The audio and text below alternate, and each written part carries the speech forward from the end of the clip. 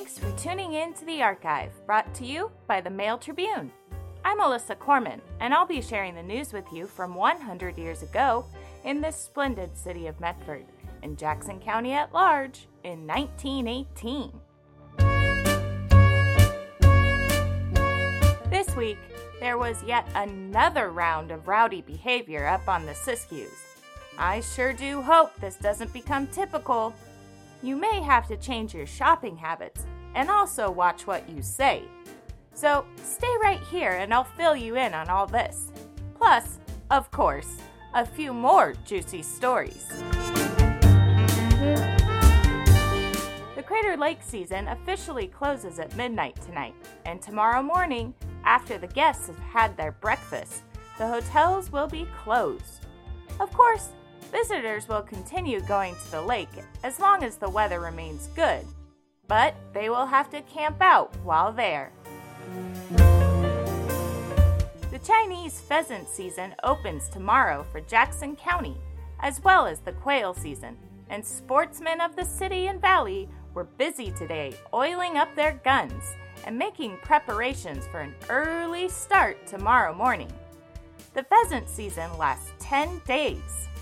Each Chinese pheasant hunter is only allowed by law to shoot the rooster pheasants, and 5 pheasants is the big limit. State Game Warden Daly has instructions to search all bags. He has seasoned deputies who will help him out during the remainder of the season. As I mentioned, there was yet another incident up on the Siskiyous this week. The 3 soldiers from Camp Fremont who were arrested by state police in the Siskiyous last Saturday night, and who, since then, have been confined in the county jail awaiting word from the cantonment authorities, were released last night and departed at once under orders to report themselves at Vancouver Barracks. The orders and transportation arrived yesterday from Camp Fremont. The soldiers, who are J.C. Walker, L.A. Watson, and L. Roderick of the 13th Infantry, had a close call from being classed as deserters, as they had only a day and a half yet time limit from the time of their arrest. When arrested, they were wearing overalls to disguise their uniforms, and it is thought they were on their way home to Washington State to visit relatives. They expect to be punished. Keep up that patriotic pep. Support our boys over there, for the fight is long and hard. Victory may be further off than we previously thought. Because the Allies have, for the past 2 months, conducted a successful offensive, many seem to think the war is won, and therefore there is no need to subscribe for Liberty Bonds. The truth of the matter is that although the Germans have been forced to the defensive, they have not yet sustained a decisive defeat, nor has their line of defense been broken. German morale has not been shattered. German taken prisoners prove well fed and cared for. The battle they are waging to retain Cambrai, St. Quentin, and other towns shows there is plenty of fight left in the Germans, and every foot they yield is dearly paid for by the Allies. The Germans are still where they stood last winter. No fighting has yet taken place on German soil. They have but to fall back from defense line to defense line, and by so shortening the line, make up for their losses in manpower. Waging a defensive fight, their losses must be less than the Allies, and it is still over 500 miles to Berlin at the nearest point. The war is not over, and will not be over until America puts her great army into the field. To equip and sustain this army, your money must be forthcoming. It was never needed as badly before. It will never be worse needed hereafter. If you have any patriotism, you will make every sacrifice possible to play a man's part in the war, even though you stay at home and let the others do the fighting. You will lend your dollars to win the war, and lend them freely, gladly, and without solicitation. Have you less patriotism than the Germans, who are now subscribing freely to their 9th war loan?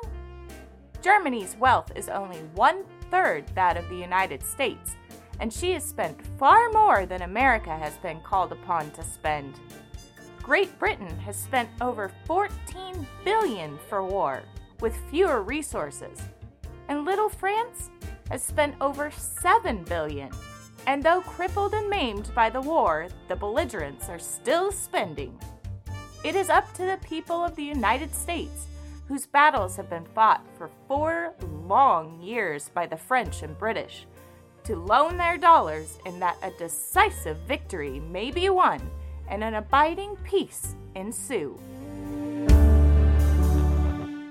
Although times are trying, and sometimes in our exhaustion, we say things we may not mean, it is never all right to talk badly about our glorious country and her honorable government, as 2 men learned when they were arrested for treasonable seditious talk. 2 sensational seditious utterance arrests were made in Jackson County within the past 14 hours, which are being investigated by United States District Attorney B.E. Haney of Portland, who is here attending the federal court session. Both of the prisoners are of German descent, and on one of them, after he was taken to the federal building this forenoon, a loaded .38 caliber revolver and a small bag of cartridges was found. The prisoners are Marvin Jackson Vetter, about 35 years old, floating laborer and socialist, on whom the revolver was found, and who was arrested this forenoon, and Rolf Bieberstadt, 31 years old and single, who is registered for the draft and who resides with his parents on the Bieberstadt Ranch in the Eagle Point district. He was arrested last night and brought to Medford. After questioning both men at the federal building today, District Attorney Haney is holding them for further examination. Vetter, who is a floating laborer and only came here recently from California, was arrested at the H.W. Bingham Ranch, where he had been employed for the past 2 days, because of seditious talk he had been uttering. In the federal building this noon, while several deputy United States Marshals and court attachés were questioning him, he frankly asserted that this was a rich man's war, and said that if the war lasted a little longer, there would be no Americans left. Vetter said he had purchased no Liberty bonds, war savings stamps, and had not contributed a single cent to the Red Cross or to other patriotic causes. He proudly related that he was of German descent, but denied that he was an IWW, and said that at Rouge in this county a few years ago, he registered as a socialist. It was not until he had been brought to the federal building and had been questioned for some time by the officers that he was searched and the revolver was found on him. The offense that Bieberstadt committed took place during one of the patriotic drives. A woman worker was pinning a flag on his coat when he exclaimed, "Take that damn flag off and pin it on a yellow dog, and I'll shoot the dog." When questioned by the district attorney this morning, Bieberstadt frankly admitted that he had made the above statement but couldn't say why he did it, and that he didn't mean it, and then he broke down and cried. To Prosecutor Haney, he stated that he was registered for the draft, but that he was in ignorance of how the war was going, and in fact knew very little about it.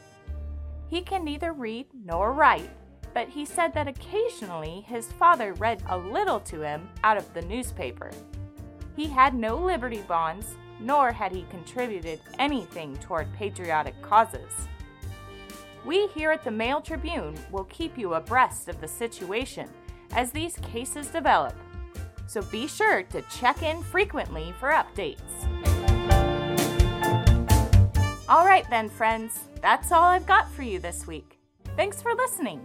Remember, these news stories have been brought to you by the Mail Tribune, a weekly series featuring news items that were drawn from the archives of the Mail Tribune from 100 years ago. You can find more stories like this in the Mail Tribune 100 column in the newspaper, or online at mailtribune.com. We also have a whole slew of other podcasts on a wide variety of topics. You're sure to want to check them out.